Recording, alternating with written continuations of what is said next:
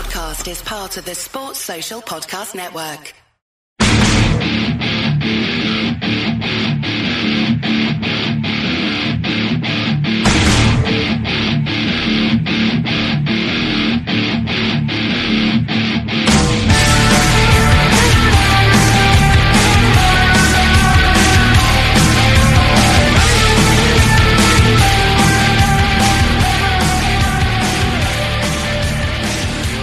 This is the View from the Bridge, official podcast of the Belfast Giants for kingdomofthegiants.com. Today's Tuesday, the 15th of October 2019. My name is Patrick Smith. A tough week for the Belfast Giants. 3 games, 3 defeats, and one in each of the different competitions. Challenge Cup, Elite League and Champions Hockey League. So we've got plenty to talk about regards to that. Coming up, we'll also hear from Adam Keefe. Joel's been on the phone with him in Sweden. And earlier today, Davey had a chat with the Manchester Storm head coach, Ryan Finnerty, and you'll hear that later on in the show. Mr. Simon Kitchen, I'll start with you. How are you? I'm dead on, Paddy. How's yourself? I'm not too bad, buddy. Not too bad. Just getting on with things as always. Mr. Majimsey, you? Not bad, mate. Nice to be talking to you as always. We have a lot of games to. What we'll do is, before just a reminder, the Bleed Teal 100 people need to, if they're still going down, getting blood taken, tweet that up to us. We'll remind you every week. The more people, the better. And a big thanks to Phonacab and all for the donations in regards to that. But let's get straight into the hockey.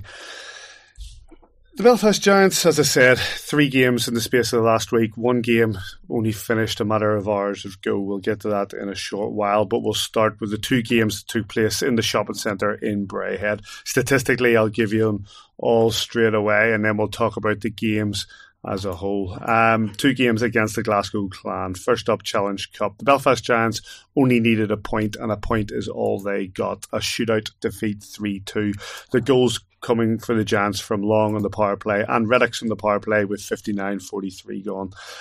For the Clan, Lidhammer with a power play goal and Laporte scoring their second. Regards to saves, well, Killeen faced 50 shots and Owen faced 23. The refs that night were Liam Sewell and Toby Craig. Patrick Mullen was the missing player. And on the second night, on the Sunday, the Belfast Giants faced the Glasgow Clan once more. Elite League this time and a 3-1 defeat. The only Giants goal coming from Bobby Farnham. Regards to the Clan, Laporte, Haywood and then Tansky with the empty net goal. In nets, Killeen faced 41 shots. That's 91 shots he faced from the Giants over the weekend. And Owen faced 13. Your refs that night, Randy Dalton and Steve Brown.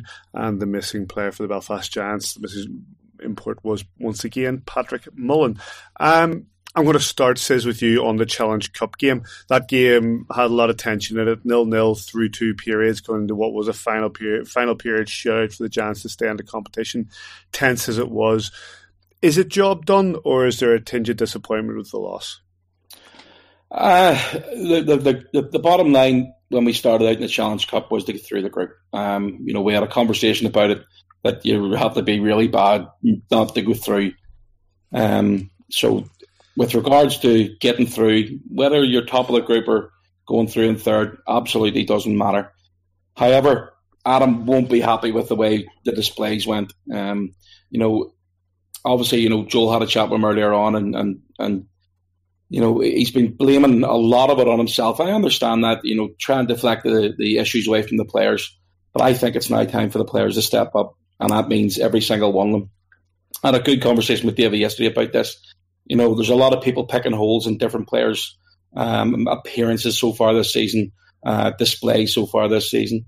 But nobody picks holes when we're winning. Like last season, this team's absolutely brilliant. This team's this team's that. It's all about the team. You win as a team, you lose as a team. And this season, every one of those guys in that dressing room don't need me or you or Davey or Joel to tell them that they're not playing good enough. They know that displays haven't been good enough and results haven't been good enough. Like the way we played on Saturday, against Glasgow. I was going to say Braehead again. Against Glasgow, Paddy, we dominated. We absolutely dominated the game. You dominated Sunday as well. I didn't get to watch all the game on Saturday or all the game on Sunday until late Sunday night and early. I watched out the other part, the rest of it last night as well. And we absolutely dominated them. Puck possession, we doubled them with regards to the shots on goal. But the bottom line is we're not putting the puck in the net. We're making these goalies look like NHL goalies. We're not making them move an awful lot. I mean, Patrick Killeen is a big unit. He must be, I think he's about 6'3" or 6'4". He covers an awful lot of that net, but we're making it easy for him. We're not moving him. Davey was saying that, a lot of our goals, and I hope I'm not stealing your thunder, Davey, but Davey was saying the majority of our goals are scored low down in the zone. We're not getting to the net. And for whatever that reason is, it's absolutely baffling sometimes, but we need to work harder. We need to get to that blue paint, and we will score goals. It's disappointing the way that the Challenge Cup has started out, but I'll tell you, I still don't fancy everybody else's chances with regards to stepping up to the plate if we finish 8th in the table to see who's going to pick us. They'll want to stay clear of the Belfast Giants. Sorry, as you say, it's a good point, and Davey, I'll move to you. Is the fact that, as Sis puts it, getting through. We're through now. The group stage is gone. We've qualified for the quarter-final stage, and now we can regroup and push our way through. But how do we look back? What lessons do we learn from the games that we saw the weekend? To get in there, to get into that, that dangerous low slot area. You've seen, I don't know, we'll come on to it, Lelea scoring a couple of goals through there tonight, getting in there. And, coming no surprise to getting that equalising goal. We created that similar kind of chance twice in the game and scored twice. That D-to-D pass, okay, it's Smo at the top of the point there for the blast, but it's when we have the extra man, so effectively a D-man there before we're playing D. We've played that D-to-D pass, the one-timer, the tip in front, and we've got the goals. We've got traffic in front of Clean.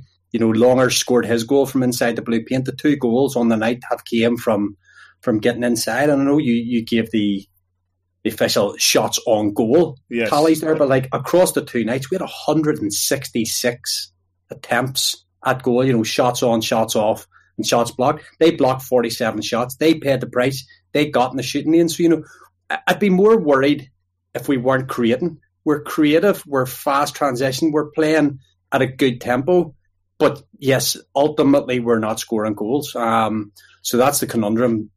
Kiefer's been on and he's taken a lot of blame, as Simon has said there, talking about it being snake bitten. And, the answer to that riddle is what? Because he's much, much more qualified than anyone, maybe aside from Sis on this podcast, to talk about that. But, it's the basics that we can talk about, the stuff that we understand. Stuff that I understand of where teams score their goals, where we have scored our goals from over the last, I can do this a little bit analytically because I've been looking at it for whatever it is, 4 or 5 years now. The majority of goals in hockey are scored from in there. You have to get in the house. You have to get in that blue paint, that area in front of the goalie, generally to score goals. And, it's hard to be too hard on the boys here because we actually didn't play badly. It wasn't like you could look back at these 2 games and say it was stunk a place out. Shane Owen has kept it very, very tight at our end. Yeah, we've conceded okay, but we've gone on the road. We've conceded 2 on both occasions. Okay, empty netter on Sunday night. Never really count an empty netter as far as stats are concerned. But, he's given us an opportunity to win both nights. And really, with the offense that we had and the opportunities we created, it's a riddle as to just why we didn't win. And I'm not trying to make excuses or gloss over it or be a happy clapper or any of that. We should really have converted both those games into 2 wins. It says, are we missing a goal scorer or is it just a case of luck? Everybody loves a goal scorer, Paddy. When you look at Darcy Murphy last year, he had a slow start to the season. Look at Kyle Bond. Bonner was... he scored in spurts as well. I think it was a 14-game goalless streak as well during the season. So, it's. I think it's a collective. As I say, it'd be great if you had a guy that's getting you 12 goals by this point in the season. I think our leading guy is Curtis Hamilton with 7. Yeah, David will have a better idea, but I think it's 7. Hammer's got so. It's. I think it's collectively, Paddy, again, I talked about it a few minutes ago. I honestly think that, as a team, we should be concentrating on the group. It's not about individuals. Davey touched on Shane Owen there and giving us a chance to win. That's all you're asking from your goaltender. To be honest, I think Shane will look back at that weekend and be disappointed. I think he'll maybe go one or two of those goals back. But he did give us a chance to win. As Davey said, we in excess of 160 shots in total. You've got to give kudos here to Glasgow, because they're on an 8-game win streak now. They haven't lost since they came into Belfast and then went to Cardiff the night after. They've won 8 games in a row. They've played they're all the arena teams and Cardiff a couple of times. So they're playing very, very well. And when you're on I talked about this last time I was on the podcast a couple of weeks ago. Yeah. When you're on a winning streak, it's about confidence. The confidence is hanging out of you. And every time you get a chance on goal, you think you're going to put it in the back of the net. Look at the guy, Chad Roy. He had an absolute stinker against us in Belfast at the start of September. Ultimately, he scored a hat-trick on Saturday night. He got 2 goals and then he got the shootout winner. So, hockey's a funny game. When you're playing well, you're playing well. When the one thing that's concerning me right now is we've lost 5 in a row in all competitions. And that's the bit that Steve and Adam and the players and everybody will be pissed off with. It's about trying to get the next game, which is Saturday. I do think it's a good point with regards to the CHLs now out of the way, and we will talk about that. But where we are right now at this point of the season, the Challenge Cup has been a dogged part of the season so far. We've done what we needed to do, and we're in the next stage. The next night, which is leading into Sunday, and for the league positioning, we're still 3 points ahead after 4 games the last season and what we had then. So I'm not worried about the league form. I'm not worried about moving forward. But it's always nice to make sure the next game that comes along we get that win. And Saturday night was just one of those games where we absolutely dominated them. I would say, for argument's sake, 50 minutes we were total domination. And I think I haven't heard Fitzy's interviews, but I'm sure he would take a very wise man to disagree, because we were very, very good, but we're not putting the puck in the back of the net on a more consistent basis. Do you know what? I'm going to just, because you've just said it there and I've just double checked. Where on earth did I get those clan goal scorers from for the Challenge Cup game? It was Chad Roy with 2 goals and then the penalty shots win. I've read the actual game sheet wrong. So somebody's going to be listening and saying, what on earth are we talking about? Said Lidhammer and Laporte scored those goals. I'm having an absolute stinker myself tonight. It's okay. We're David or Paddy. It's all about us as a team. I keep on saying this. It's all about the team. Up, the other one corrects us. That's what it's all about. It's about the group. It's not about individuals. Davey, that final play of the Challenge Cup game against the Clan, the final play that put us to 2-2 and got us into overtime. Tension was pretty high. I know everybody's trying to keep track of it, but the Giants threw the extra man on there in the power play and ultimately get it. What was it? Someone once called it panic tactics. It's that little small percentage of an advantage, and on this occasion, it's come up trumps for us. We've controlled, because Simon, alluded to there as well. We controlled what you call the O zone. The offensive zone. We had great pressure. We had long shifts. We're getting changes on it, keeping them pinned in. They were scrambling around. They were very, very disciplined. I know it's really lovely this season that the EIHL have brought in the stats and the analytics and stuff that you can see, and Brooksy loads up the little heat maps and the shot charts and stuff after the game. I have them period by period, and you could draw a square and set it into the middle and see where our shots are all coming from outside that square. That's discipline. You have to, sometimes, I think Simon said it earlier as well, you've got to give credit to the opposition for the game they played defensively as well. Now, we've pelted shots at them. They've laid down in front of 50 shots over the course of the weekend. They've kept us perimeter, but we have to be forcing ourselves in there, and that's what we did for the 2 goals in the Challenge Cup games. The penalty we scored on the power play. Well, in fact, we scored both goals. We scored with the 6-on-4. We scored the power play earlier. They think a power play is just expiring when Kieran Long pops up with the goal. So, I talked about it earlier there, that pass across the Royal Road. I think we talked about that a couple of weeks ago. We did. The pass across where the goalie has to move, then there's somebody in front of him, there's a tip in front, and there's a bit of a scramble. That's what we'll have to go back to those hockey 101s, if you like, where, Neil Russell would be loving, take the eyes and all that good stuff. But, it's kind of what we had to do. And we did it twice in the game, and we came up with 2 goals whenever we were striving for that goal the rest of the game. We've had a lot of rubber in the direction of the Glasgow net, but a lot from the outside. And I think this is 2 or 3 webcasts in a row, or podcasts in a row. And I don't want to be, I haven't played the game, so I'm only analysing on what I see. So it's no criticism, but it's a critique more than criticism. Remember Robert Fitzpatrick telling us that right back when we're sort of getting official.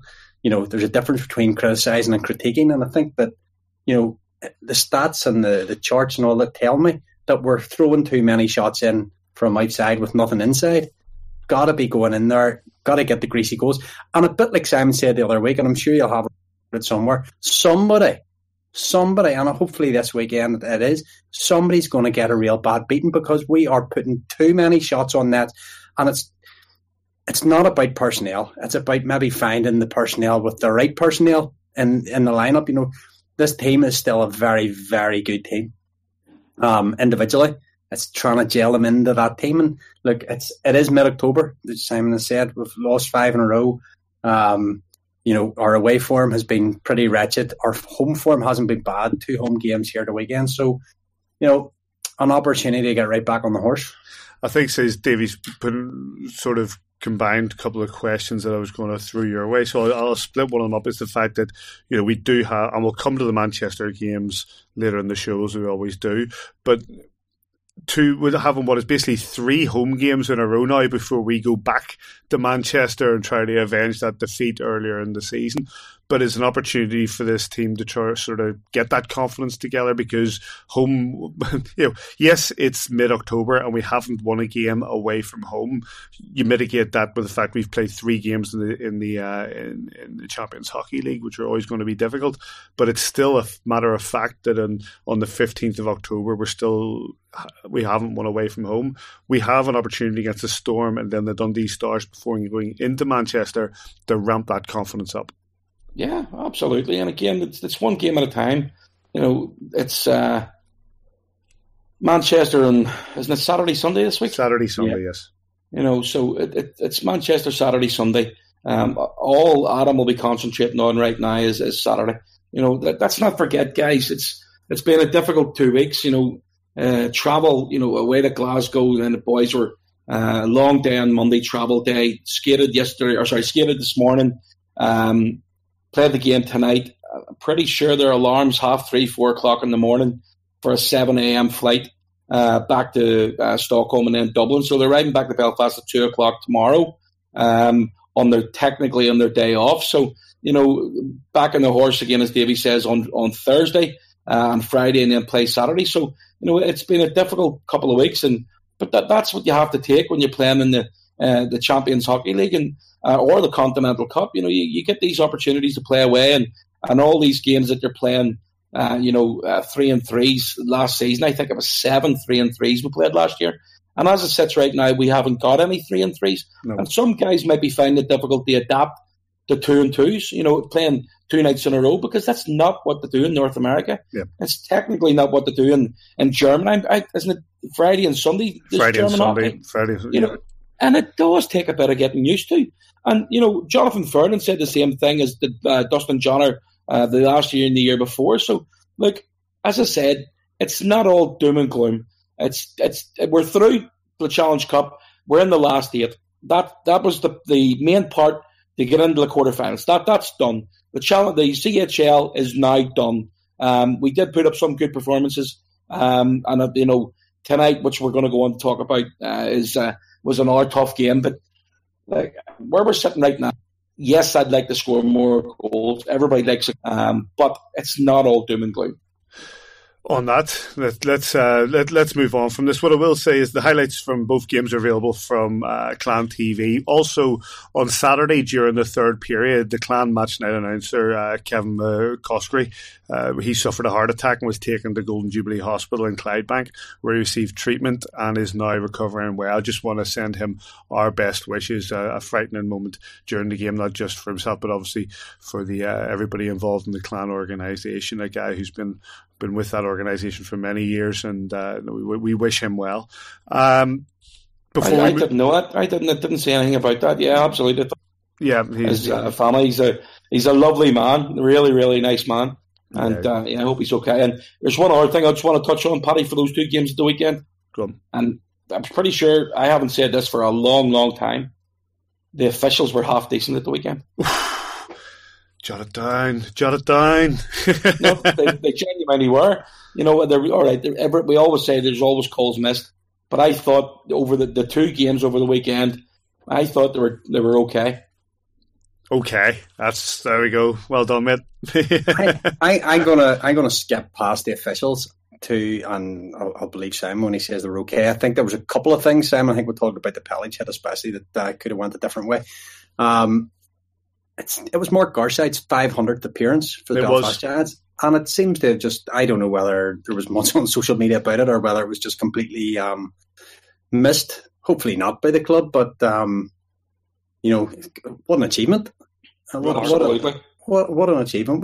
What a great player he's been for the club. He's won pretty much everything since he's been here, and he's been unfortunate at times with injuries and.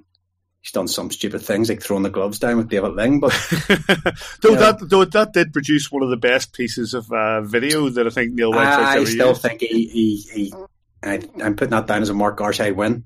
All the punches were landed by the young Scot, so congratulations to Gary on his testimonial season coming up with his 500th game. I'll have to get a wee tweet out from the stats boys about that. That's poor form if that's going by. Tonight was game 501. Levi's. I didn't see anything, but I'm pretty sure you mentioned it last week in the podcast. You did. That's a bit of a fanboy with Gary, but and rightly so. Since he's come in, sorry, I digress. Since he came in from the Edinburgh Capitals and obviously brought over by Doug Christensen, he's been a remarkable servant to the club. One of the best players we've had with regards to British players. In our history, both forward in that line with Keith and Lloyd, and then was it Derek Walser switched him to D, and where he just picked up and became a Team GB in D as well. So yeah, congratulations to Gary on his 500th game and 501 tonight. No doubt as the time goes forward, because his testimonial's now been announced for the 11th of February. So no doubt as that approaches, we'll be talking a hell of a lot more.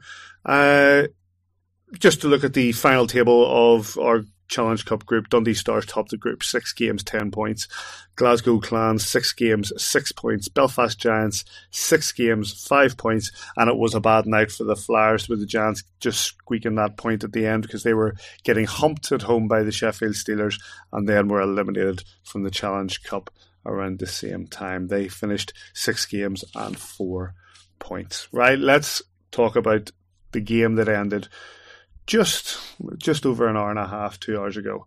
The Belfast Giants travelled to the northern reaches of Sweden to face Luleå for the second time in the space of a week. The away game at the Coop Norrbotten Arena, and it was a 4-0 shutout win for the hosts. The goals coming from 2 of them from Jack Connolly, 1 from Isaac Brandstrom and 1 from Noel Gunler. With regards to shots on goal, it was 36 shots by Luleå and 12 shots on goal from the Belfast Giants. That ends the Belfast Giants. Well, we already knew they'd been eliminated, but that game now officially ends the Belfast Giants' adventure in this season's Champions Hockey League. Davey, I'll start with you. Your thoughts on the game? Beaten by a pretty decent hockey team, let's be honest. They were fast. Yep. They came through the neutral zone and got in behind our D. I'm not going to say easy. I'm going to say with speed. it's hard. Simon, as a D-man, will tell you, when you're trying to turn in somebody like that kid that scored the last goal, isn't he? He's tipped to go in the top 10 of the next draft. So you're talking about real high quality.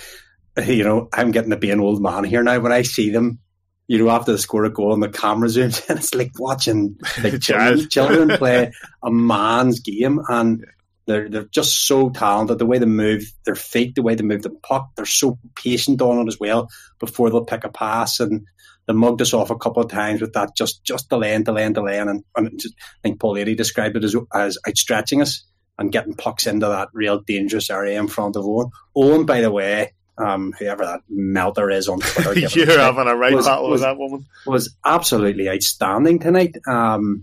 He'll as any goalie will, he'll analyse the 4 goals, and he can decide whether he thinks he could have done better in any of them. But aside from the goals, like, he made a number of really good saves, or the score would have been very, very lopsided. We didn't create too much. I think Smo has one good chance, and Wardy maybe has the pick of the chances for us. Again, we didn't get down low at all tonight. All our shots are perimeter from the tops of the circles and stuff. A lot down to the speed of the Lilley defence. And, I think it's one that, I think Joel would call it a cap tip, to your opposition, especially tonight. You could see the difference, the gulf in that tonight. They were always going to be the most difficult team in the group for us, and so it's turned out. They were a very good team, Simon. They were excellent tonight. I think it's fair to say that we just couldn't keep pace with them. They were very, very quick. Davy's already touched on it. You've got a lot of young guys in this team who are looking to play, whether it's SHL or higher level. Their Lundqvist, number 27, was in the first round draft pick for the New York Rangers this year. There's a second round draft pick in there. Davy's already touched on Noel Gunler. He's projected to go top 10 this year in the NHL draft, and that's what you're up against. You get guys who are playing for their careers. You've got a couple of old guys sprinkled in there as well with experience, but that team in Lulea are littered with history, and obviously they're ex-winners of this 4 years ago. So we knew it was going to be a tough group to go into. Liberec were the champions in Czech Republic, and Augsburg did. I can't remember where they finished last year, but we've seen some really good games this year in the CHL, none more so than the first one against Liberec at the SSA Arena. But tonight, I just felt that we struggled at times just to keep pace with them. That those kids can really move their feet, and when they get the chances to score tonight, we just didn't take them, and that was, again, that's sort of been the story of our season so far, bar the domination of the game against Fife a couple of weeks ago, and the 6-1 win against the Glasgow Clan, back in the first week of domestic season. We haven't been prolific enough, and so it's one of those things that I know that the boys are working hard in training. I see it every day when I'm up. I know that Adam is putting his everything that he has into this, and as I've already said, I do think that he's blaming himself. I think he's being too tough on himself, to be honest. I understand why. I totally understand. I totally get why.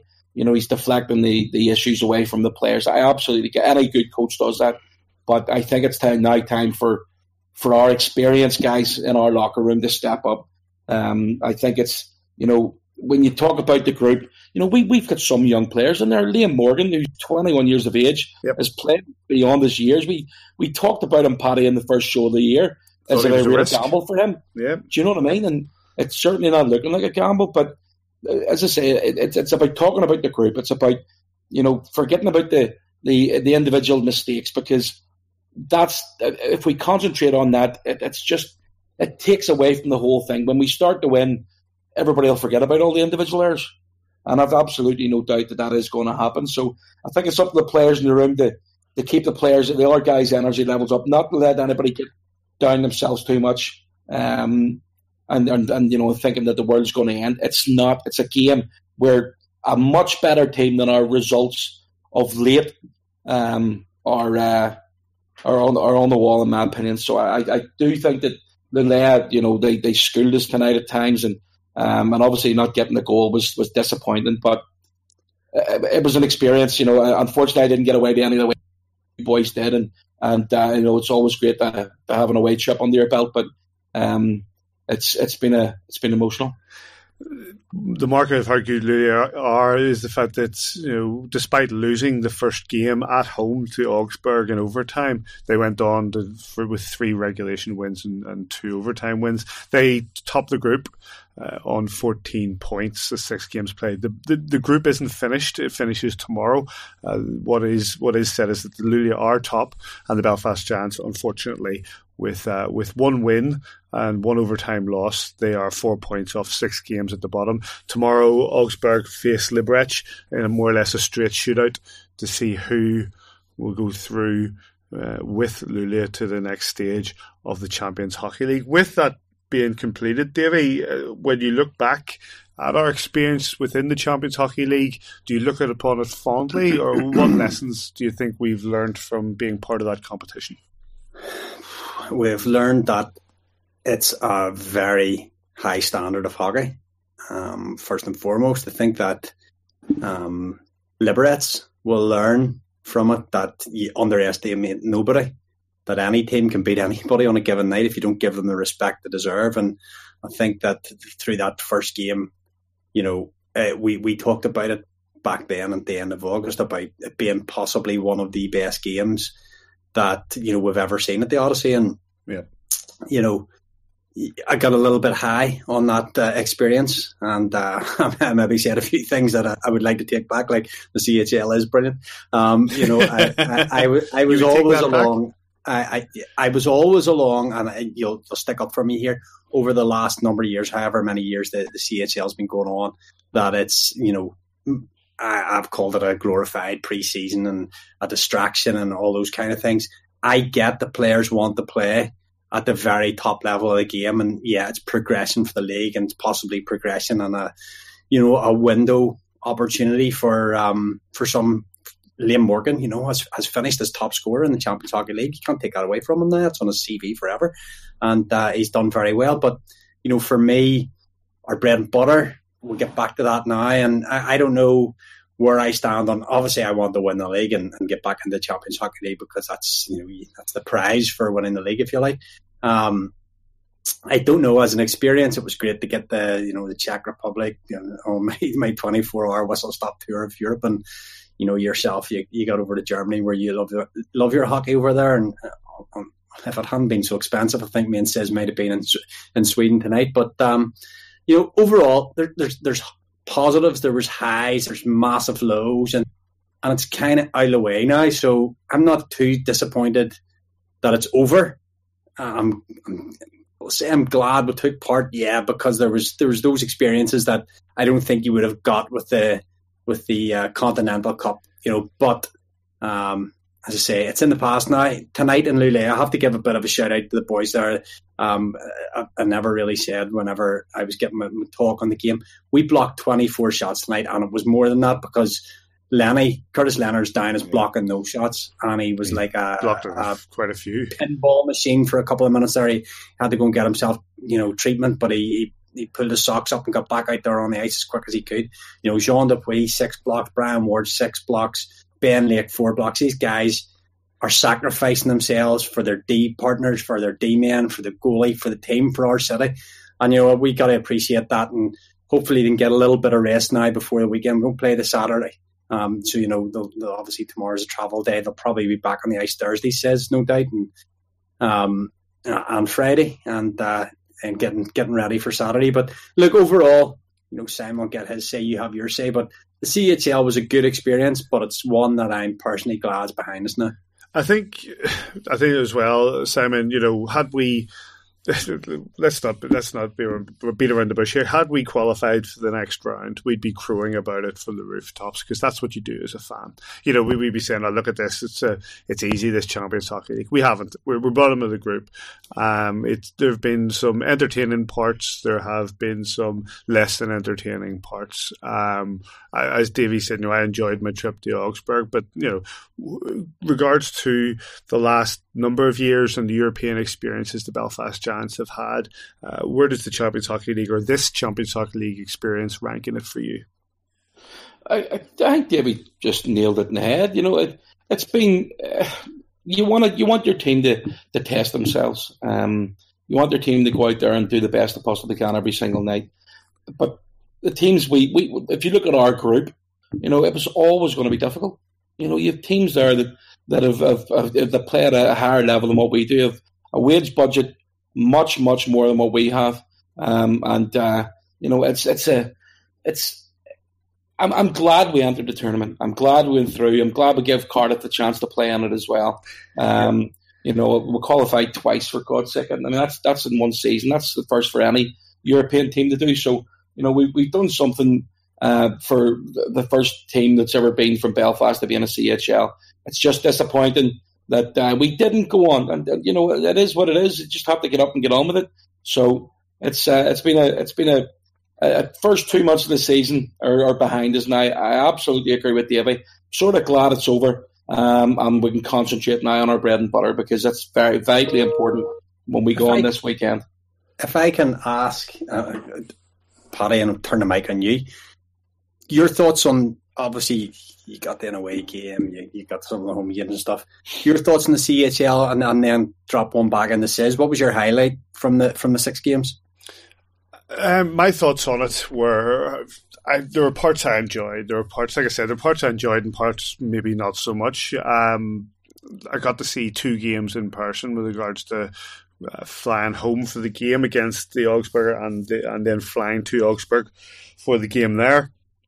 The game against Liberec I thought was fantastic. One of the most exciting games I've seen, and I hold that right up there with the game earlier this year against Ireland. 2 of the best games we've seen, 2 of the loudest noises we've seen at the SSE Arena in the 20 years existence of this organisation, and one in the CHL, one in the Continental Cup. So have I enjoyed the Belfast Giants being in the CHL? Yes, I have. But I put on Twitter earlier, I'm like you, Davey. I'm glad it's done now, and we can focus on our domestic situation, because maybe we lost focus? Maybe, I don't know. The trip to Sweden was upcoming and all that sort of stuff. But now that it's gone, it's in the background. Personally, with regards to the trip to Augsburg, it was great and all, but I think I enjoyed the trip to Landshut more, because it was a 3-day, 6-game festival of hockey. yeah, and that. But it was all the Giants fans, because I think more Giants fans would go for it, because it was over 3 days. It is a more of a longer celebration and more enjoyable. As good as it was to be able to go to Augsburg, and for you to go to Liberec, and the guys, fair play to them, who went all the way up north to Luleå for the game today. They're great experiences, travelling and following your team, be it Dundee, or be it Liberec, or be it Bremerhaven, or wherever, Angers to Lugano. Going to these European places and following the Belfast Giants is a treat, and it's one that I'm not going to turn my nose up, be it in the CHL or the Continental Cup. But when it comes to assessing the enjoyment that I've had from the organisation from the competition as a fan, I would argue that I probably enjoyed the Continental Cup more. I think that's also because of the level of competition the Giants went in, and that we were competitive, and that we were able to win games and reach those final stages. I think the CHL's been great. It has, but like you guys, I'm sort of glad it's done now, Simon. Agreed, absolutely agreed. I think that we found our level last year in the Continental Cup. We gave ourselves a hell of a chance to win it. That game against Ireland, and I was lucky to call it with Davy, and it was unbelievable. It was just unreal, and to get that close and obviously lose out, with a devastating the way it did end. And that's the first time and only time so far from being behind the mic that I just didn't know what to say. And I think Davey will back me up on that.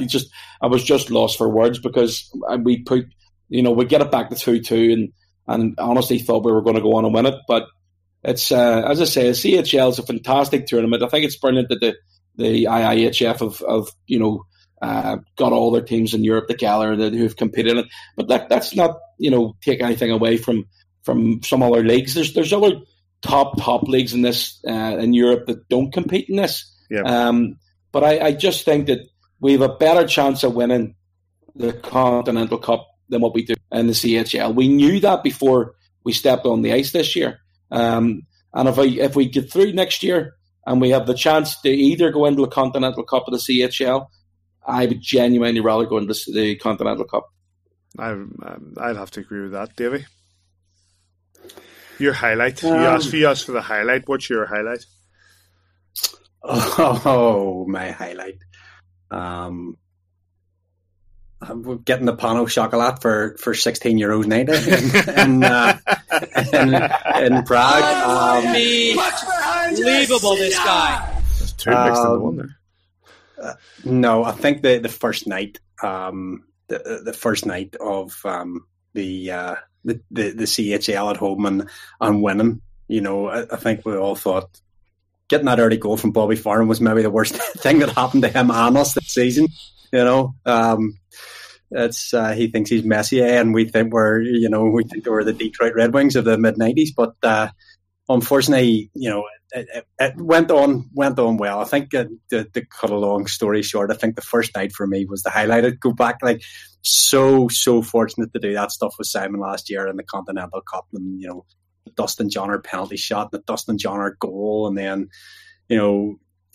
just the deflation of defeat. That arena, it was noisy that first night against Liberec, but let's be honest, it was noisier against Orlan. I have never heard the arena as loud as when we were in between the when there was no ice hockey, there was no hockey happening at the time, between the end of the game and the ice getting cut for the overtime. The noise was just unreal. It was spine tingling. Me and Simon didn't even really need to talk on commentary because it was so loud. It was just let the pictures do the talking for us here. And Simon still give it a good go, of course, but it was so much fun. So Continental Cup, yes, I think the CHL has its place, and I think if you win the league, you're duty bound to go and represent the team, represent the league. But for me, I just think the Continental Cup is a competition where you have more chance of winning. And I guess selfishly, with your fans hat on, it's all about raising banners. It's not about progression and getting players jobs in Europe. That's not what our team's job is. It happens. You get the likes of a Darcy Murphy comes over here, has a 50-goal season, goes and gets himself a job in Europe, Josh Roach, etc.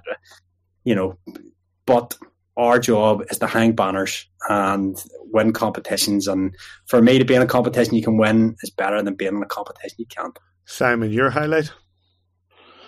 I think it is that Liberec game.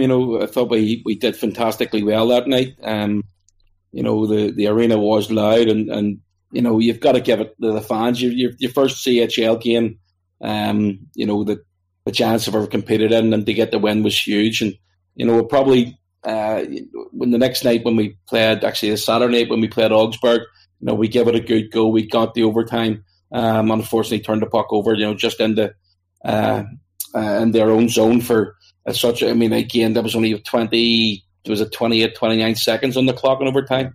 So if we'd have got the 2 wins at home, goodness knows where we'd have ended up. But we'd end up with 5 points. But it's disappointing in the way that, as I say, it's that we just couldn't find the firepower throughout the tournament and consistently. But that's because you're playing against top teams. I mean, this team tonight, Lillea, we've seen them last Tuesday in Belfast, and they're top notch. The Devils are playing for London and for London are they're giving them a pasting here at the minute, but that's because they're a top team. It's 9-2 with a couple of minutes to go, and they've handed it to. There's 1:50 left in the clock. I'm sitting watching here now, but that's because they're a top team. They've won it the last 3 years in a row. So it's always going to be difficult for the EIHL teams to play in the CHL. Always, yes, you're going to get wins. Yes, you're going to give yourself maybe a chance. And the Devils did that, but for London, I've just seen this is the standard of hockey that you can play up against in Europe. And I mean, the way they're dancing through here at the minute is unbelievable. So I'm glad it's over, Paddy. I really am glad it's over because there's no more distractions. We can get ready to go on Saturday against the Manchester Storm, and I reckon the boys will be well up for that after, as I say, getting a couple of days rest. Just briefly, my own highlight. I'll take one off the ice. One that in Augsburg was the Augsburg fans and the crack, the atmosphere that was in that rink. German hockey is, if you've ever got a chance to go over and watch DEL, I heartily recommend it. One of my favourite sporting experiences is going to DEL games because of the passion of those fans, but also their hospitality, and none more so that in the period break in the game against Augsburg, as Belfast Giants fans were walking to the bar, they were being handed tokens for a free beer by the Augsburg fans as a welcome and a thanks for the hospitality they received in Belfast. A nice moment between fans that sort of highlights of what hockey was. A really enjoyable trip that was. There was one other thing that's just jumped to mind when you said about the Augsburg fans, Paddy. The Parades Commissioner put an investigation into their through Belfast at the Saturday day game. That was unbelievable, and I know you were right at the front of it. You were taking the video coverage and you put it on AVFTV. But I mean, that was just unbelievable. I know Belfast was buzzing that whole weekend, but to see that enthusiasm, to see the numbers that they travelled in as well to come to Belfast, and I knew they were going to be well looked after when they're here anyway. So that was definitely another highlight for sure. They came in, and a few of them came into the AVFTB live we were doing, and they quaffed Janet Wilson's 15s, I think they called them. That's right, yeah, 15. I made it 15. And I think there was a few pints sunk between us all, and it was nice to experience. It was nice for them to come and see our great city, and here's you back. I hope you come back again sometime. Here. The highlights from tonight's game are available from the Champions Hockey League on YouTube. And after that game, having got back to the hotel, Mr. Adam Keefe, our head coach, spoke with Joel Neal. Joined now by the Belfast Giants head coach Adam Keefe, live from Sweden. Coach, first of all, I know it's a busy night and you've got a quick turnaround to get to tomorrow, so thank you for joining us. 4-0 defeat tonight out in Sweden to close off the Giants CHL campaign for 2019. What are your thoughts, first of all, on, I guess, a difficult road game, and are you able to give us any kind of injury update? Is everybody out of there safely? I think so. In terms of the injury front, I think we're getting out of that game all right, but obviously time will tell tomorrow and how guys wake up feeling. But in terms of the game, I thought we started well. We thought we were competing real hard with them, and then obviously give a team like Luleå in the Swedish Elite League basically 4 minutes straight of power play time. They're probably going to get one. And then so that's how the first period ended. And second period again, I thought we were competing hard and skating with them. We made a mistake in our D zone. It kind of gave them a backdoor tap in, and then they got another power play goal, and 3-0 down. It's a tough hill to climb back against a team that skates like that and plays as fast as they do. So, but I was happy with the guys' effort for the full 60. They stuck with it right to the very end, and we're still blocking shots through that third period when the game had kind of escaped us a little bit. But guys were playing for pride and still trying to push forward and trying to take the positives into next weekend. Yeah, and I think if I could back that up, I think the vibe back home is very much one of pride. You know, you could see that the Giants were playing for the jersey and for each other there. If I could go back to something we briefly discussed last week after the home leg against the Leah, how did you address this game following the weekend in Glasgow? You know, knowing that progression from the group wasn't possible, what was your message to the boys going into tonight? Well, it was pretty simple following the weekend. Obviously, we're a very frustrated group right now. You know, having thought we played pretty well on the weekend, we just didn't, finish, I guess. And it's tough to win games. You know, you're literally trying to play mistake free, and that's tough in a game full of mistakes. So, you know, we addressed that and talked about just competing for a full 60 and trying to, I guess, skate with these guys and making sure that we limit their chances as much as possible. You know, and I thought we took a step in the right direction today in that sense. Now we need some rest. You know, it's 6 games in 12 days, and now we need some rest to recoup, recover, and get ready to go for the Elite League. I think all the distractions are kind of out of the way now in terms of the Champions League and the Challenge Cup group stage. Mm-hmm. So now we need to turn our full focus to the Elite League and making sure that we pick up the maximum amount of points this weekend. Looking at the CHL experience as a whole now that it's over for the year, do you think competing among some of Europe's elite has been a beneficial experience for the Giants this year? Would you say that there have been lessons learned and things you can take forward into the domestic campaign? Certainly, yeah. I mean, like I said, anytime you add games to your league, it's not certainly a risk, but I think that it's one that we earned, and as an organization to take that leap into Champions League and the next step and compete against teams that are, I guess, considered of higher quality and potentially skate faster than us. So, it's a great experience for players to have to play against that type of competition. It's exciting. It's well run. It's very professional. I think that we can learn a lot from them on the ice and off the ice, from all these different clubs that we faced and visited, as well as just the entire experience of the Champions League. It certainly piqued my interest. But that being said, it's over now for us, and we got to turn our full focus to the Elite League. And obviously, as you say, focus now shifts to a huge doubleheader weekend against the Manchester Storm, who currently sit at the bottom of the EHL standings with 2 wins from 7 games. What are you expecting from the team this weekend, from the Giants? I'm expecting a team to come out and compete as hard as possible and compete with an edge. A bit ticked off at the past weekend's results, and I thought we deserved more from last weekend. We didn't get it, and I think the guys showed that tonight that they're a bit ticked off. So we need to go even harder in the following weekend and make sure that we come out and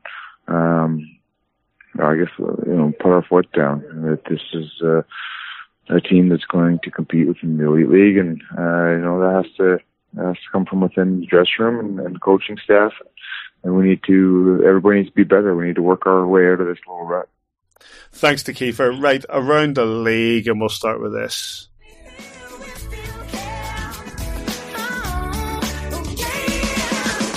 Dops. Dops. Dops. Dops. The Department of Player Safety have been at work for the first time in a while, I think, and it's a determination that sort of involves the Belfast Giants in a roundabout way, but that is for the Manchester Storm's Dallas Earhart, who receives a 2-game suspension for it's abusive official, or deemed to be abusive official. It's game against the Coventry Blaze at the weekend. The play's proceeding towards the D zone of the Manchester Storm, with the opposing team in possession of the puck. Dallas Earhart hooked the player, for which the referee immediately signalled a delayed penalty. Considering the hooking call is conclusive, that a penalty is required.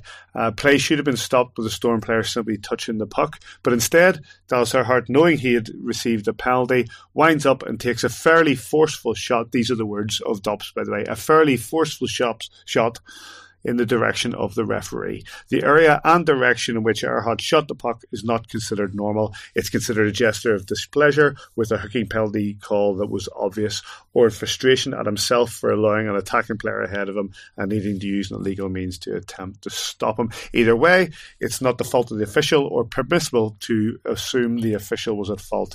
At no time is the player permitted to use or show physicality towards the game official, or in this case, shoot the puck at or in the near vicinity of a game official. Effective immediately, Manchester Storm number 10 Dallas Earhart is suspended for 2 games. That first game will be Friday night against the Sheffield Steelers. The second game will be against us in Elite League competition at the SSE Arena. David, I'll start with you. Have you seen this? Yes. Open and shut case? Open and shut case, and as far as, yes, he needed a misconduct call. Was a game penalty? It was towards the end of the game. Was it a game misconduct under the rules that they've set out? Now they're sort of saying yes. Was it a 2-game suspension? Harsh. I think that, in situations, let's try and put a few Belfast Giants situations that we've had where suspensions. The only ones I can think of the last number of years, Craig Peacock, and that's how many years ago that is, going off the ice at Cardiff. Does he slam a stick against the plexiglass or something, or maybe does he bump an official? Can't really remember what that was. It was a hook of an official or something, wasn't it? It was on the side of the bench. Definitely accidental. He was yeah. He lost his cool, and he got a few games for it, because I remember him doing a little interview with ABFTV, Giants TV, to put his side of the story across. We got a suspension, or certainly got a game misconduct for, I think it was maybe Jonathan Ferdinand doing something similar, smashing his stick against the ice, going off on what was a bad penalty call. But who was the player in Sheffield for us against Andy Carson? Aaron. Oh, there was Clark as well. Clark, yeah. He got a big ban, didn't he? He got 6 or 7 games, didn't he? For smashing a stick against the plexi beside Carson. Like, Dallas Earhart has shot the puck not even in the general direction of the official. He shot it 20 feet up the half wall. The official's right down in the corner. I think it's a message sent that this isn't going to be tolerated. I personally think the rest of the game suspend, the game penalty could be enough. But if it's, look, I haven't had time to look up the actual casebook ruling on how this is going to be dealt with. Players know now. If that's the tariff, players know. And what we have to have is complete consistency. If there's a Sheffield Steelers player does it, if there's a Belfast Giant, if there's a Nottingham Panther does it, it has to be the same tariff. So players know that it's not going to be accepted by DOPS, and maybe Dallas Earhart might find himself feel a wee bit unfortunate, but that's the tariff, and you just got to live with it and move on. Mr. Kitchen? Yeah, absolutely agree with Davey. I think it's that all coaches want, all the players want the consistency. So if that's going to be the penalty that they're going to dish out, I thought it was harsh. I thought the 2 games was harsh, to be honest. And a lot of these incidents for players stem from a bad call from the official. Do you know what I mean? It's sometimes it's difficult to take it. They just don't agree with the penalty, and then you're smacking the stick off the ice, or and in his case he shot the puck against the glass. So it's I can understand if it hit an official, or if it's within inches of hitting the official, I could understand that you can't do that. But I didn't think it was a 2-game suspension. But as Davies just touched on, if it is going to be a 2-game penalty, then the next time they something like that happens, they need to make sure that it's consistent. it does come at the end of a game where the frustration is high. Grouch the Arrowhead as well, being shut out at home by the Coventry Blaze 2-0. But yes, he will miss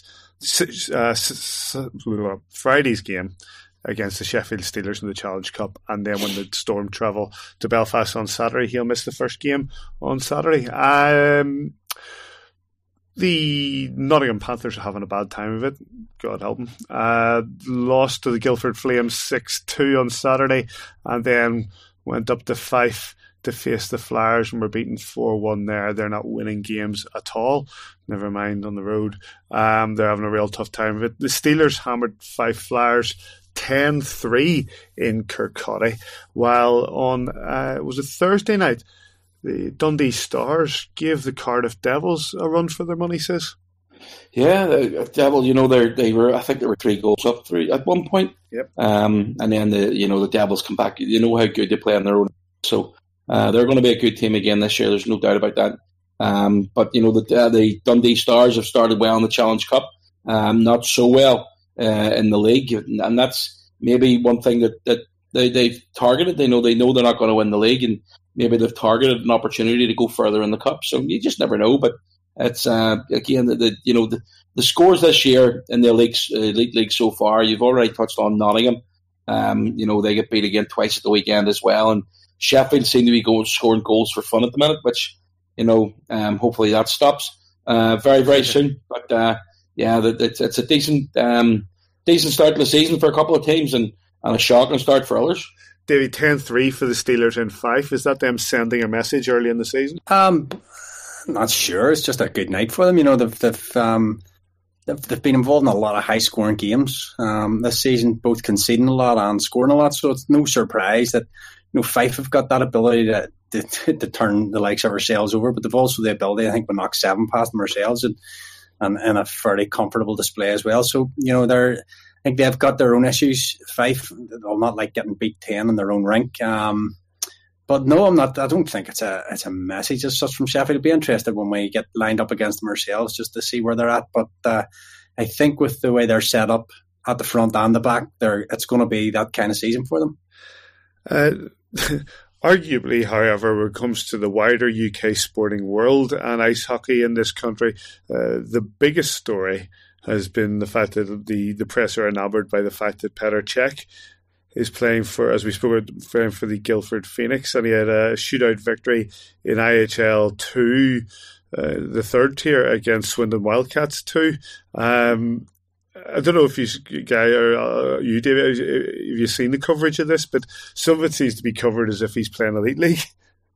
Yeah, it's a good news story as far as it's actually a great story for Petr Cech that he's finished up with his football days and he's actually going back to a game that he played as a kid, and he's loved hockey his whole life, and he's kept himself obviously good on the skates and stuff, and he's made a couple of big saves from what I've seen. He was pretty stoked when he made that final penalty shot save. So it's a really nice story. Yeah, he's not playing at the highest level again, but then he's not a high level goaltender yet. So let's see where Petr Cech career takes him to now. It'll be an interesting follow, yes, but some of the coverage has been great. Well, as a former Arsenal goalkeeper, Simon, I'm sure you wish him all the best. Simon was a former Arsenal goalkeeper.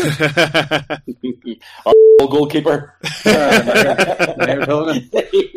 you know what? I think it's brilliant. I absolutely think it's brilliant. And I watched a wee bit of the highlights that they were put out by the Guildford Phoenix. I tell you what, if Guildford Flames were stuck for a backup goalie, they could do worse. Like, they genuinely could do worse. And they might even fill the arena if they get him on for a backup. But it's great to see. And I was speaking to Aaron Murphy this morning, and he was saying that he was told it was on TSN in Canada as well. So it's obviously getting a lot of exposure. It's that standard of hockey in the UK. It's obviously not the top level, but it's a decent level. Some good players in that league. But it's great to see, and best luck to him. Neil your colours to the mast says, will he ever ice in an Elite League game? I mean, you'd have to ask him, Davey. But you need to ask his coach. why don't we speak to Paul Dixon and see if we can get him on the AVF? Like, you're the number one podcast in the Elite League. There isn't, all these other pretenders are a load of cake. So make a call and get him on. Maybe we'll try for that. I agree with you boys. Like did you see his goalie helmet? One side the Arsenal logo, one side the Chelsea, and on the front Dominic Hasek. There's I didn't see that. See that on the lower front, the chin guard. It's a picture of Hasek. There's also some very dodgy pictures of him and Dominic Hasek sitting having a picnic. Maybe I've seen them. They'd be best buried. they're right up there. I think they're right up there with the Todd Kelman, Mike Bales cowboy. That's what they're reminding me of, mate. So. Absolutely. I know, but good luck to him. Right, let's move on. No guests on the TFA with regards to obviously the boys are in Sweden. So the fan agenda, we're going to do a couple of questions ourselves, brought to you by our friends at Belfast Giants TV. Let's have a quick look through Twitter. Stevie at Belfast Steve. Is a smaller rink a bigger problem than we first thought for you guys? If so, how do other teams score and win on the road? And with the new faces. So obviously a question there, Davey. Are we struggling with smaller? Give me that again. Yeah, I'm sort of... I've lost it now. Put a bit of bass in your voice. He's basically asking, is it a bigger problem that the smaller rinks are they taking a bit long to getting used to? Smaller rinks. That's it. Thank you, Simon. Manchester is a smaller rink.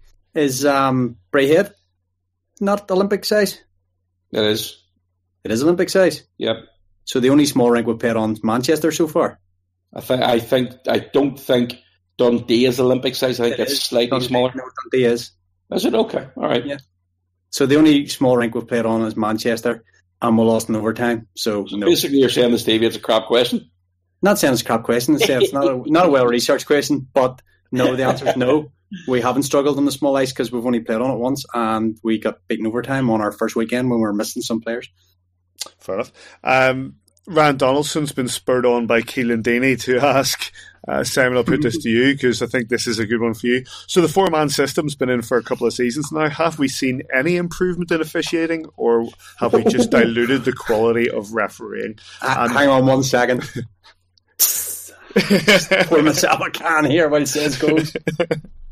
I'm trying to be positive here today for the officials, but right, that's look at it from a point of view. How many seasons is it now? Is it 5, 6 seasons?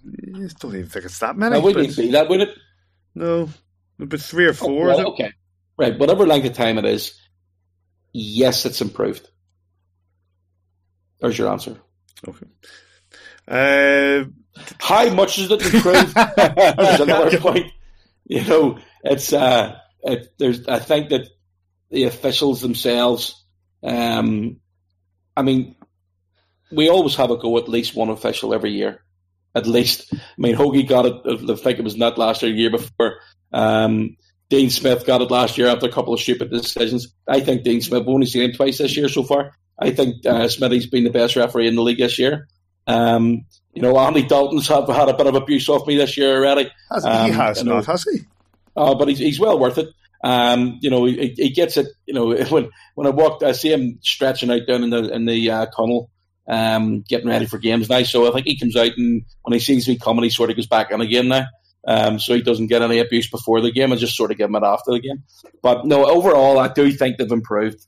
It's disappointing at you know, at certain times that you know, bad calls are made or very bad calls are missed. But as I said over the weekend, I thought that both sets of officials from Saturday and Sunday, I thought they were good. And tonight in the Lea game, I thought they were excellent. So that's the standard we need to get our referees to.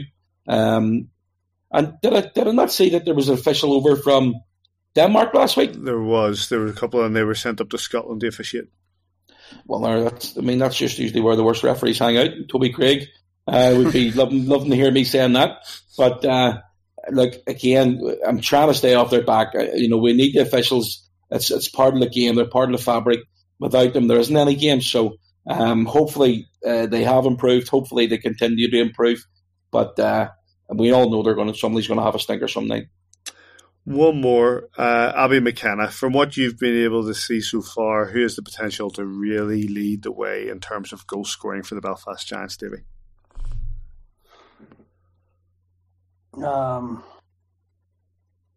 He's looking at his stats. I'm not. I'm rubbing my eyes. I've got my head in my hands.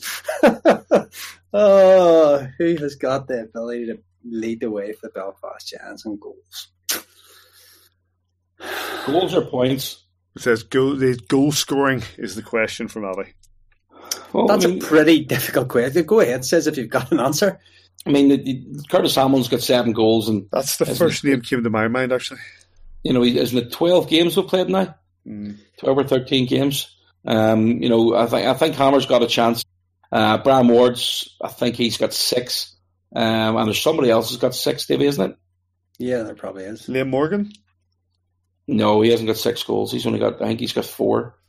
But you know, again, I think Curtis Hamilton's got a chance. Again, we're not firing on all cylinders at the minute, and that's the way you look at that. You take that as a positive, you know, or I would take it as a positive because I know we're not playing the way we can play. I've seen us playing very well. Have we played a 60-minute game this year? Well, Liberettes probably. Yeah, do you know what I mean? And that, look at the opposition we're up against there. And yeah, and a lot of people say, well, why can't we play at that every night? It's impossible. It's absolutely impossible. We absolutely drained ourselves that night. It's the first game of the season. Everybody wants to impress anyway. But you're never going to be able to put that standard up with 3 lines in this league, playing against teams like Liberettes or Augsburg, who've got 4 lines and rolling them repeatedly. I mean, late tonight, they run 4 lines the whole way through the night. And that's the quality they have, and they're still missing a couple of top players. So you know, it was always going to be tough. But yeah, for the answer to Abby's question, I'd say Curtis Hamilton. Davey, did you come up with one? Or are you just going to agree with says? I'll just agree with Simon. Yes. Okay, fair enough. Thanks to everybody for their TFA questions that they sent through. Bobby Bell asked an interesting one. I'll have a look at that. But I've got a long journey up to Cumbria tomorrow, so I'll answer some of the ones what that was are Bobby left over. Bell's question? Would you rather have hands for feet or feet for hands? I'd rather have 4 feet to hit him a kick in the hole. 4 times? You could boot him 4 times, Sam? You could kick him hard enough. You get 4 feet. You can boot him 4 times, and I'd slap him 4 times. There we go. Of course, here in the View from the Bridge, we do not condone violence in any way, but except against Bobby. The Bobby. Thanks to everybody for their TFA questions. Right, let's look ahead to this weekend. The Belfast Giants, now the Champions Hockey League is complete, they return to face the Manchester Storm in the Elite League on Saturday and Sunday. Saturday at 7 p.m. and Sunday at 4 p.m. At the SSE Arena. Before we ask the lads their opinions and Davey on his favourite part of the show, he had the opportunity earlier today to chat with Ryan Finnerty and started off by highlighting the fact that the games on Saturday and Sunday are games 2 and 3 out of a tough 3-game weekend. Yeah, 3 and 3 here, the dreaded 3 and 3, but yeah, I think for us it might be coming at a good time. I think trying to play ourselves out of this slump is good, and getting a chance to go back to back. For our group, I think is a good thing. Is that something too? I know we'll talk in a minute about the actual logistics of playing physically 3 and 3, but just playing games rather than training, no time to think about it. You're just actually in game mode, and you just have to get on with it. Yeah, I think players might like that. I think coaches would prefer to have a bit more preparation and a bit more practice time, but. And then you got to mix in. Obviously, you got to give your guys rest, and so you got to structure your week a little different ahead of a stretch like we're about to go. And I think we're back Wednesday. We play the following 2 Wednesdays, so we got a lot of hockey in a short amount of time coming up here. But yeah, with our current situation, I think Friday at home in the Challenge Cup to Sheffield, and a competition where we feel like we can climb the table and kind of get out of that third and kind of playoff spot, and then into Belfast, which will be exciting for our guys. I know we had a lot of young guys and guys that have not been to Belfast, and I think the first time you go over to Ireland is is unique and special for a lot of Canadians, and I think our guys are excited to get there, and they know how great the city and the facility is. So it'll be a good bonding experience, and obviously it's gonna be a tough 2 games against Belfast, but we're looking forward to it. Let's take that coach's hat off a wee second and put the sort of back to remember your playing days and the 3-3 that we were just talking about a minute ago. Give us an idea of just the sort of logistics of playing 3-3 as a player and where it comes unstuck. Yeah, I mean it's obviously a difficult task at this level. I think especially now that the league is so good. But if I remember being a player, I remember always the second game was always the toughest for whatever reason, and then by the time you get to that third, the Sunday, your body's kind of in auto drive, and you can see the end of the line, and you can kind of empty it and leave it all out there. But I always remember the second game, you kind of get to that. It's kind of like the Wednesday hump day. You're just trying to get through it, and maybe not as focused as you might have been the night before, or as you will be the last night. So yeah, I always didn't play a ton of them, but I always remember that the second game seemed to be the difficult one for the group to get up for, or to have a real good performance. So definitely conscious of that now as a coach. But like I said, for us, we're playing well, we're playing good hockey, we're just not scoring goals, and and potentially having 3 games in a row, we can work ourselves out of that. In a short time. Let's talk about teams that are playing really well and struggling to score goals. You've obviously seen our away record lately. You'll be tuned in to exactly what we're doing, and you're coming against that sort of thing yourself. Adam Keefe's been in the press saying about Giants guys are a wee bit snake bitten, and you look at our shot count, you look at your own shot count over the last sort of weekend. 2 teams that are creating a lot of chances, defensively pretty sound, but just can't get the puck over the line at the minute. Yeah, it's a difficult one. I mean, we got such a young group here, so we're keeping things positive. I mean, analytically, which has become a huge part of every sport now, and as you know all too well, and we're hitting all our targets. Bar one, we're not scoring, and so we're trying to recreate that and put a lot more emphasis on that, and without making it too big a factor where it goes upstairs and it's purely confidence. I want to try to keep it in my hands, and I don't want players overthinking it, because we've all scored goals, and there's a reason they're at this level, and and we just need to look at changing up a few things to create some better opportunities for guys, and maybe put pucks in different areas for us to retrieve them, and I think it's a difficult one, because as a coach you feel a little paralyzed, because you want success for your players, and you want success for your team, and but you can't physically go out and put that puck in the net when you get a chance. And I could tell their guys, I don't want this to be a thing. In practice, I don't want it to be a thing. I want us to go enjoy the game. I want us to compete and bear down on chances, but I don't want it to be consuming 99% of your thought patterns right now. We've all been here, we've all done it, and we're just struggling to push that puck past the line right now. But I love our energy. I love our work ethic. I love what we're creating. It's a weird feeling to lose a couple games and wake up on a Monday and not be too upset. I'm frustrated for my players, and I know we got a group that in 54 games, I think we're going to be where we want to be, and with the group we have right now. So it's difficult, and that's why I said to the 3-3, we're going to play a lot of hockey in a short time, which gives us a great opportunity to work ourselves out of it against a very strong team. It's nice to hear a coach in what has become a very disposable society, especially with the goldfish bowl of social media, where he's talking about what you can do different as a team. It's not a personnel thing. You're happy with the personnel that you've recruited. It's just at the minute you've got to change things. It could be line changes, it could just be practice changes, just implementing different things within your game to change and get those goals, rather than going looking at personnel.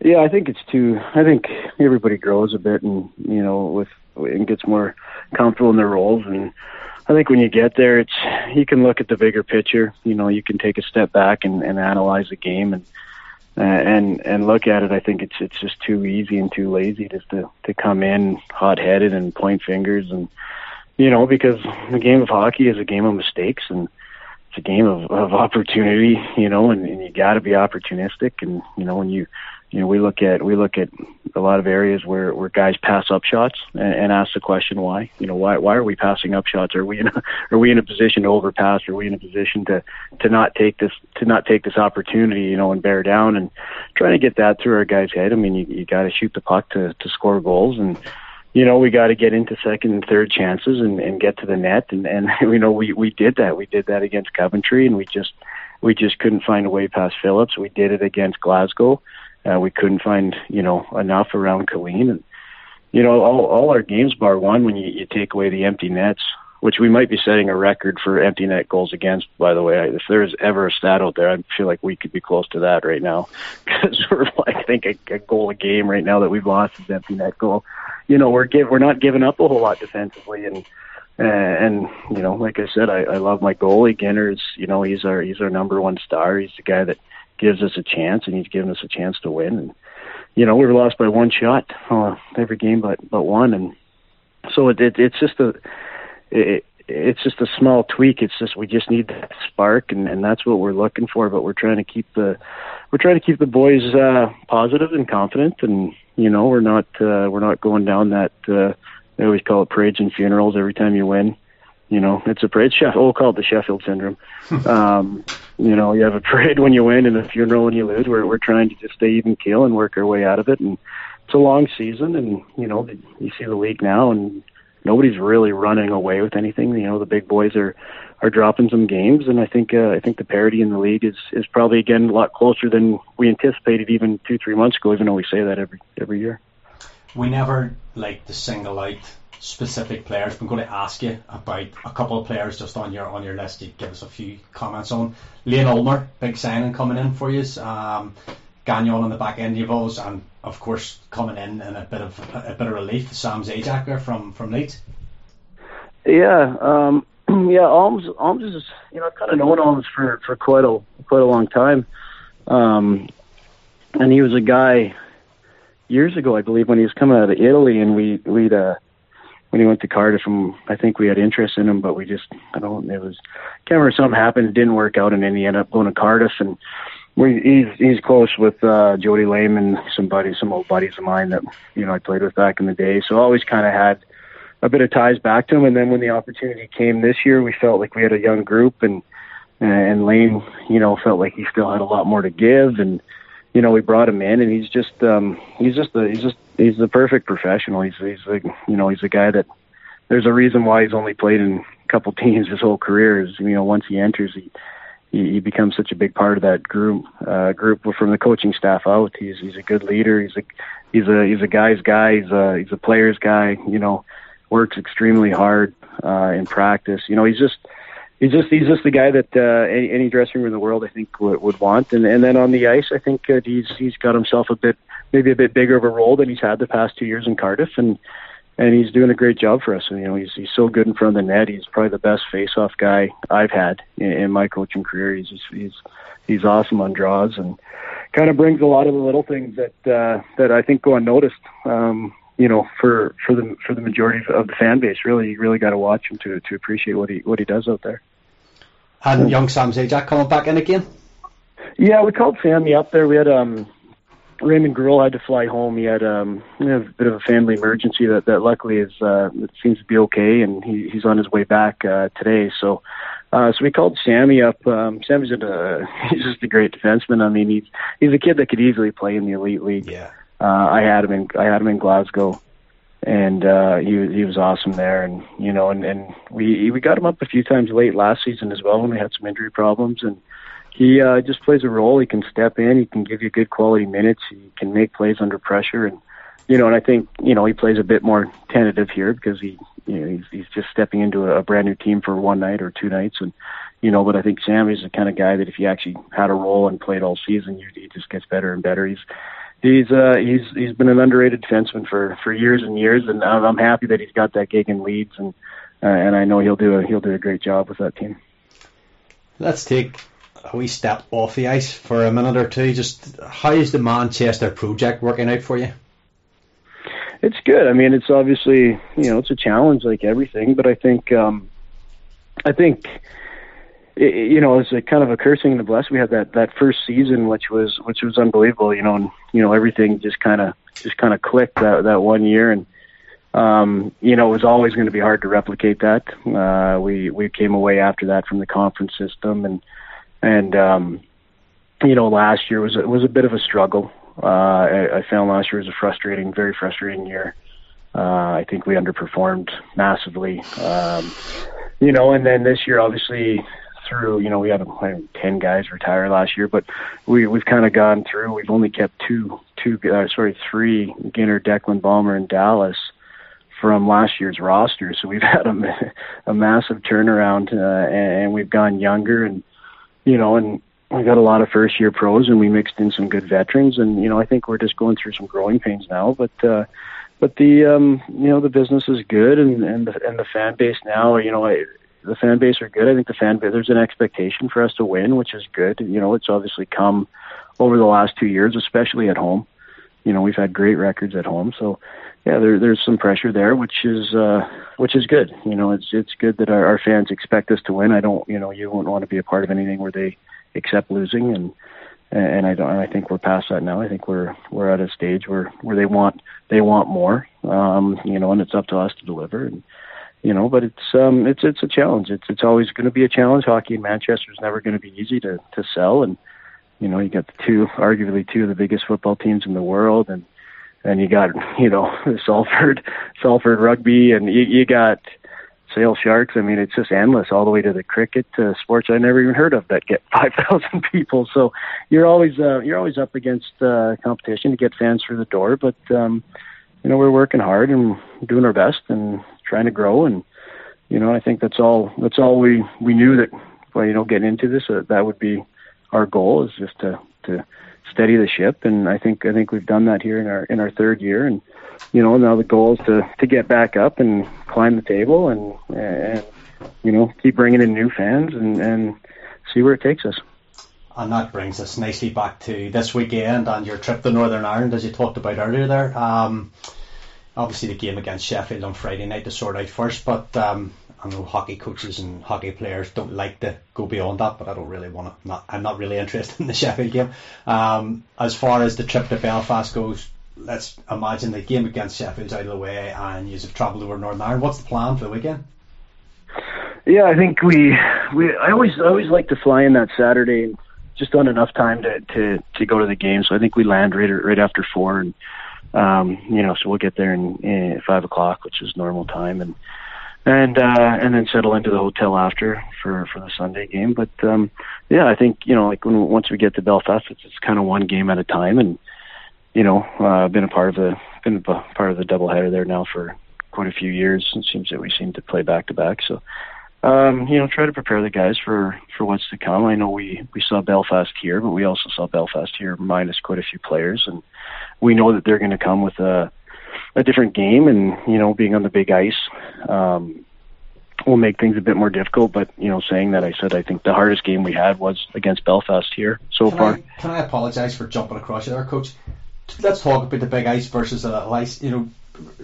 Slightly more than half the league has the 200 foot, has the Olympic ice patch. How difficult is it for your team to chop and change from playing? It's a different game. It's the same game. It's hockey, but it's a slightly different game at home than it is away. It's in all honesty, it depends how your team skates. If your team doesn't skate well, it's a huge difference. And then early in the season, conditioning is actually a bit of a factor, because you can't replicate. It's very difficult to replicate that extra mileage that you're going to do on the ice, on our rink or in the gym.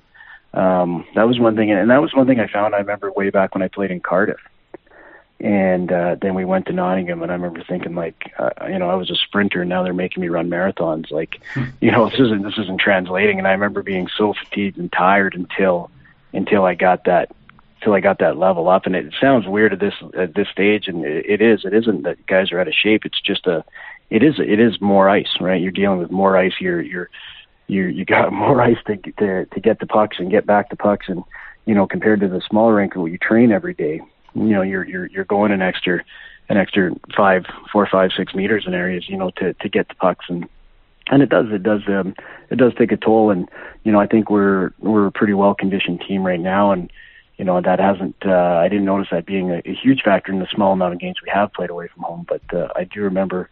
And I do remember a lot of guys. I remember Rosehill couldn't get off the ice one time. He was on the long change in Nottingham. He was a well-conditioned guy, and he couldn't. He got stuck out for about 2 or 3 shifts because he couldn't get across the ice to get a change. And he was dying on the bench, and he just said, like, it's unbelievable how much different it is to get off. But yeah, no, I think I think it's a fair, it equals out. We got to go on the road as many times as we're at home, and teams got to come in and play us in our little rink. So we do have that advantage. It's difficult for teams to come off the big rinks and adjust to the little. So it kind of balances it out. But there is definitely an adjustment, and especially early in the season, you feel it. And are you staying over on Sunday night? Are you going to let the boys crack a few after the game? Sunday. I'll let them go Sunday if we have a good weekend. Yeah, we'll let them go experience that great city, and and do a little team bonding there. Don't get too many opportunities in this league to get out, so we'll definitely let them have Sunday there, and go for dinner after the game, and let them enjoy that city. It's a fantastic city. I mean, it's one of my favorites, and spent actually gone there on vacation actually with my wife a couple of times. We toured around there in the off season, so enjoy our time over there for sure. Well, Coach, we hope you enjoy the good old Northern Ireland hospitality on Sunday night, but unfortunately that's all that I can hope for you, and we'll look forward to catching up with you next time one of you from the bridge. That's all you're giving us, eh? That's all I want to give you. Who knows what you get. All right, man. We'll see you on the weekend. Great interview. Thanks very much to Finner for that. Says we're looking for a domestic bounce back. Absolutely. Again, we already touched on the travel schedule this week, and Manchester are playing on Friday night as well, so they have a 3-3, which is always going to be tough. Again, are they playing Sheffield? You say Sheffield in the Challenge Cup. So it'll be a tough game for them. And where are they sitting in the Challenge Cup? Do they need to win to go through, or what's the situation with that as well? I'm not even going to. I don't really want to go into it because it's one of those play-in jobs, isn't it? Because there's only 3 teams in their cup group. Where do they sit? They're bottom. They're 2 points from 3 games, 1 win. They are 3 points behind Nottingham and 6 points behind Sheffield. Well, I don't know who their backup is this year, but they might start. If they don't think they're going to go through, then they're kind of going to concentrate in their league form, because I'm pretty sure they're sitting bottom of the table in the league as well. So it hasn't been a great start for Finner and his team. So it'll be interesting to see, how they come out Friday night and then obviously Saturday night. But we'll be concentrating. We'll be ready to go. Adam will have the boys right up for it, because it's important to start a run of form, because I've already said we've lost 5 in a row here, so it's important to try and get that first win under a belt again, and obviously try and push on and go for 5, 6, 7 games in a row with 5, 6, 7 wins. The Manchester's record in the Elite League: 7 played, 1-5, 1-0. The overtime win coming against the Belfast Giants in Altrincham. In the Challenge Cup, they've played 3, as I said. They have 1 win and 2 defeats. Davey, good chat with Finner there. Yeah, it was kind of him to take a bit of time out of his day to talk to his favourite podcast.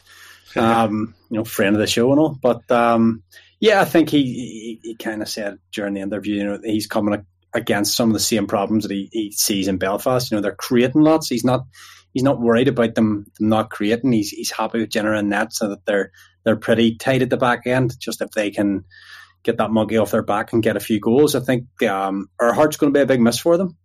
Big player for them, eats a lot of minutes, so he's obviously going to miss in Sheffield, which isn't like. Am I right in saying that they get a playoff in that group no matter what? They're part of groups, isn't it? It's I'll have to look up the. So there's a group of 4 which we're in, and there's 2 groups of 3. Correct. And the 2, so the top 3 in our group go through. The top two, and then the other two groups, the and then the threes play third each place other. team. So you could literally lose every game and win the playoff and go through. So they're not out of the Challenge Cup yet. So they'll want to try and play themselves into a bit of form with an eye to 2 league games on Saturday and Sunday. And he says he's going to let the boys go out and not celebrate, but experience Belfast. A lot of boys first time in Northern Ireland, and he's going to let them have a wee bit of time off and a bit of hour and a meal out on Sunday night after the hopefully 2 losses for them to lick their wounds. Those games, as I said, Saturday and Sunday. Saturday 7 p.m, Sunday 4 p.m, both in the league. If you can't get yourself down to the SSE Arena, you can join Mr. Kitchen back behind the mic with Belfast Giants TV. Any other business, boys? I'm going to start with one I should have mentioned a couple of weeks ago, but a guy got in touch with us, one of the listeners, called Michael Regan. He was on the back of one of the articles he read on Kingdom of the Giants in regards to mental health that Chris Love had written. He wanted to let us know that he was doing an event on the 5th of October, which was running for 24 hours from Crumlin Road Jail. Don't know whether he's breaking out or not. I think it was part of it, that you break out of Crumlin Road Jail and then you go on the run for 24 hours. It was in behalf of the Steps Mental Health charity, and he sent us an email this week as well, just to say that he had completed his goal. He ended up running 103.5 miles in 24 hours, visiting 7 counties, 2 provinces, and it later turned out he'd won the overall event as a solo first place. All right, so the challenge was to run as far as you can, not to get caught, because I was going to say, if he just turned right and went up in the Ardoyne, they'd never look for him. Yes, mate. It was basically to run as far as you can over the space of 24 hours, and Michael was able to cover 103.5 miles. Unbelievable. In 24 fair play hours. To him. Unbelievable. You get a yes off Kitchy there. Are you kidding me, Simon? We're going to stick the details of his Just Giving site up for that. I think if people want to give a bit of support, it's an unbelievable achievement from him and on behalf of the Steps Mental Health Charity. Congratulations, Michael. That's absolutely phenomenal. Gentlemen, can't mention Michael without saying hello to Liam as well. Oh, of course. Top lad. Real good kid. Of course. Any other business, boys? I don't have anything this week, mate. No, mate. I've got nothing on my agenda this week. All right, then, on that note, a big thank you to Adam Keefe and to Ryan Finnerty. Those games, as I said, this weekend, Belfast Giants back at home in domestic action in the Elite League against the Manchester Storm. Saturday, 7 p.m, Sunday, 4 p.m. Get yourself down to the SSE Arena or join Mr. Kitchen on Belfast Giants TV. You can keep in touch with us at AVFTB on Twitter, Facebook, kingdomofthegiants.com, soundcloud.com/AVFTB for all of our post games and podcasts and interviews and the likes of that. Mr. Kitchen, Mr. Majimsey, thank you very much as always. Welcome. Thanks, gents. And wherever you are this weekend, we hope you enjoy your hockey. We'll catch you here next time on A View from the Bridge.